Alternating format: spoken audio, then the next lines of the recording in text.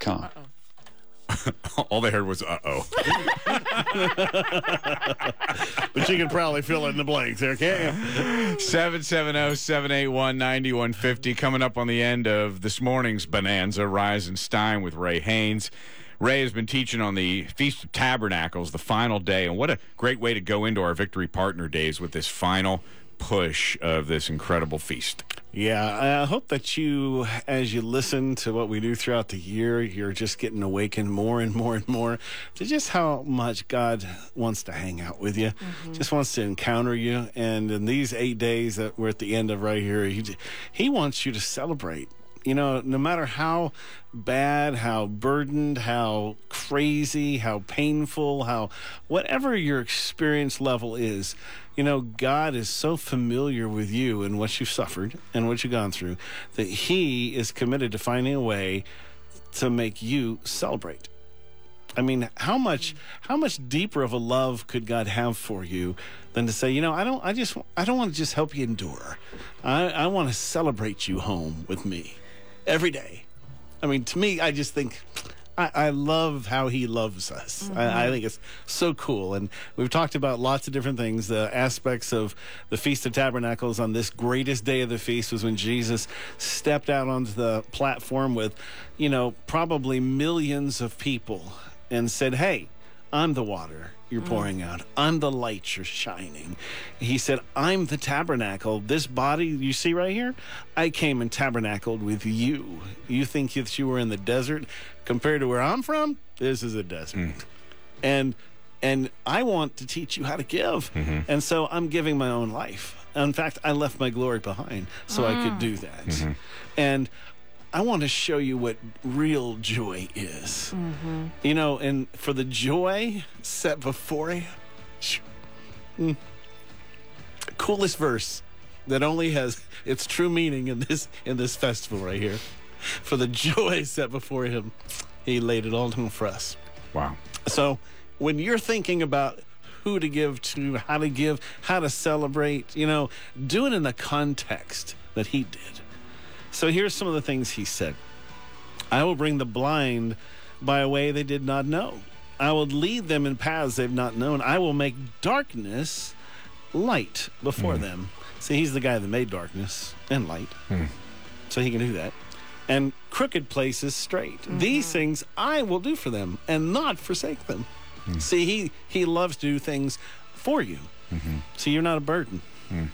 I will give you the treasures of darkness and hidden riches of secret places, that you may know that I, the Lord, who call you by name, am the God of Israel. See, he is so in love, especially with his people, the Jews, that he'd do just about anything that they would know who he is. He's just trying to constantly reveal who he is. And that's why this year we so must begin to pray for the Jews and share our faith boldly. So first things first, there's two words in there, treasures and riches, right? That God is hidden in the darkness of secret places. So God supplies provision, sufficiency, riches, wealth, etc., and each in their proper time and place according to his will and the needs of his kingdom. So Exodus says this, now therefore, if you will indeed obey my voice and keep my covenant, then you shall be a special treasure to me above all people. For all the earth is mine. All the earth is mine. And you shall be to me a kingdom of priests and a holy nation. And I love when God breaks it down like that. We think of all the things that are treasures to us, but to God, you're the top of the list. You're his treasure. And treasure, so you know in Hebrew, it's in a class of its own. It's a highly prized, even priceless, and kept secure. Riches imply just an amount beyond what meets a need. It's a quantity more than sufficient. But treasures is beyond that. And that's what you mean to him. So you remember when Jesus got in the boat with Simon Peter and the disciples, and they went out fishing, and he told them, cast the net on the other side. And, of course, he was like a fish magnet anyways. And that was the point. that all these seasoned fishermen realize that they're sitting in this boat all night long with no fish. And the minute Jesus steps into the boat, the fish who should be fleeing are now saying, you want us to give our lives? Okay. They have no problem. They are suddenly a magnet. They can't resist the nets, so much so that the nets are breaking. They have to bring other boats. And so, famous line, Simon Peter says, "Depart from me, for I am a sinful man, O Lord." Can you imagine as being a seasoned fisherman going, okay, I'm in the wrong boat with the wrong guy right here. This is not good. For he was astonished and all that were with him because of the catch of fish that they had taken. And so also were James and John, the sons of Zebedee, who were partners with Simon. So whatever you do in business, this is your partnership, all right? You have one goal in life. You're trying to make your business succeed, feed your family, feed your kids. And now you have the best day of your life, of anybody's life. They have to bring more boats.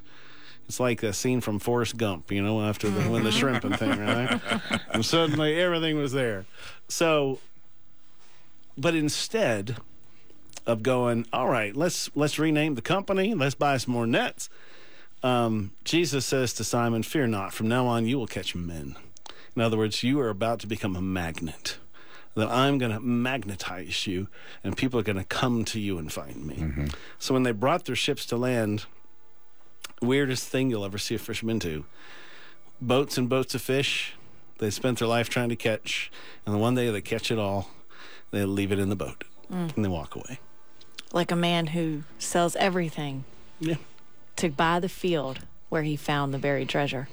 I mean, it would be like Leanna walking away from cake. What? Boats and boats boats of cake. And she goes, nope. Don't want it. Just want him. The Feast of Tabernacles is about rejoicing in the blessings that God has provided, but making sure our focus is on the Lord of the blessings instead of the blessings. Wow. Yes. And okay. Underline that. Highlight that right there. Make sure our focus is on the Lord of the blessing instead of the blessings. Of the Lord. And when we have Victory Partner Days, that's why I love how it coincides with this feast, because we get to do what we love to do the most, tell you about what God is doing through this ministry. We get to tell you that in the year ahead, we believe he's going to bring in 1 million souls, because that's what we're going to ask him. And I was there at the table when we asked him for 1 million meals. And I thought, if I only had faith as a mustard seed, but I didn't even need that much faith. Mm-hmm. When we were going to bring in 25,000 shoes, and we brought in 148,000 shoes. When they said, you just need 20,000 bags of clothes, I'm going, gosh. I'm thinking of shoes, and the tractor trailers pitted the blacktop, and they were like pregnant. They were just little bellies. Bursting at the seams. Just nothing could hold in the clothes, because that's what God did. So I'm gonna, without fail, ask, and as our announcing staff will, for 1 million souls. So I want you to think about money for just one brief moment here. I want to teach you a little verse so that you'll understand where God's coming from when you give. We teach a little bit on tithing from time to time in churches, so you get a good bit of that. But if you step back into Deuteronomy 14, God gives to us 100%. But I want to show you how, in case anybody's ever taught you and tithing has ever hurt you or offended you, or because I know there's been times where through the various movements, they got focused on money, and that got your eyes off of Jesus, and maybe there's some hurt there. So here's how God built it. There's that first 10% of the money he gave you was for the Levites who could make nothing else, for pastors, for churches, for those doing the work of the ministry. Then he had a second tithe in there. And this, I'm going to break it down for you here. That was for you to enjoy and to be a blessing and to honor God. In other words, he wasn't ever satisfied to say that, will you just come and give this to church? He wanted you to say, this thing is for you to interact with me. You're as a king and priest one day, and so I want you to get used to living with me. So here's beginning in verse 22 of Deuteronomy 14. Be sure to set aside 1/10 of all that your fields produce every year. And now listen, this is going to maybe open your eyes in a way you never seen before. eat the tithe of your grain. They're talking about the second tithe here. Eat the tithe of your grain, new wine and olive oil, and the firstborn of your herds and flocks, in the presence of the Lord your God, at the place he'll choose as a dwelling for his name, so that you may learn to revere the Lord your God always. So he said, I'm going to give you sufficient, but I want some of that, you to bring that and eat it with me. I want you to come and celebrate with me. But if that place, he talks about it being too distant, how to sell it, how to do all these different things. And it says this at the end of 26, verse 26, then you and your household shall eat there in the presence of the Lord your God and rejoice. And then it says, and do not neglect the Levites living in your towns, for they have no allotment or inheritance of their own. So he breaks down these two pieces. You have 80% over here, but this 20% over here, some of that is, don't forget the ones that I have called to specifically introduce people to me, introduce you to me. I'm going to give them wisdom and insight, and don't neglect them. And then don't neglect to celebrate me with this too. Because if you spend it all and don't celebrate me, how can I celebrate you? So Jesus said very clearly back here in these days, before he came and put on flesh, don't ever appear before the Lord empty-handed. And I'll just repeat again, because God will never, ever appear before you empty-handed. So if you want to be in the character of God, in the passion and the likeness of God, then this Feast of Tabernacles is a time of celebration. It's a time of giving. It's a time for that other 10%, that other piece for God, for you to say, all right, I'm going to, as Corey taught me all those years ago, it's my cake, but I can't just give him a piece. I've got to share it with him. And he can do whatever he wants. If he wants to give back more to me, that's fine. But I'm going to give this much. And, watching that, all that God did, it's kind of funny to look back now, because that was not long after that was that year where she first began to battle many of the autoimmune things, whereas I was crying out to God on her behalf, saying, God, if you don't heal her, how is she ever going to learn to pray and how to trust you? But God wasn't afraid to take her through the darkest of places, because he opened her ears to hear him and her heart to give. That's right. So there was a confidence he has in us when we come to that place. So I just want to challenge you from Victory, and as just one of those ambassadors, as a sent one from God, to take what you have and to give. And as we celebrate these Victory Partner Days, as we look back on conference that we just came out of, as we look moving forward to what great things have done, as Pastor Don comes in, as Keith comes in, and others come in and share, challenge you. Start asking for 1 million souls and start giving to provide for those 1 million souls. Thank you for being here. Thank you for your leadership here, your vision here, and for taking time to ask God, what do you want me to say? And Radis doesn't come in because he wants to talk about something.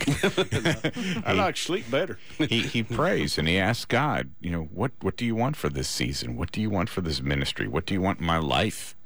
And God speaks to him, and he comes in and he shares this, and it's incredibly valuable. 770-781-9150, 770-781-9150. It's Victory Partner Days. $1 a day, $3 a day, a one-time gift. Give your best gift now. Hello, this is Pastor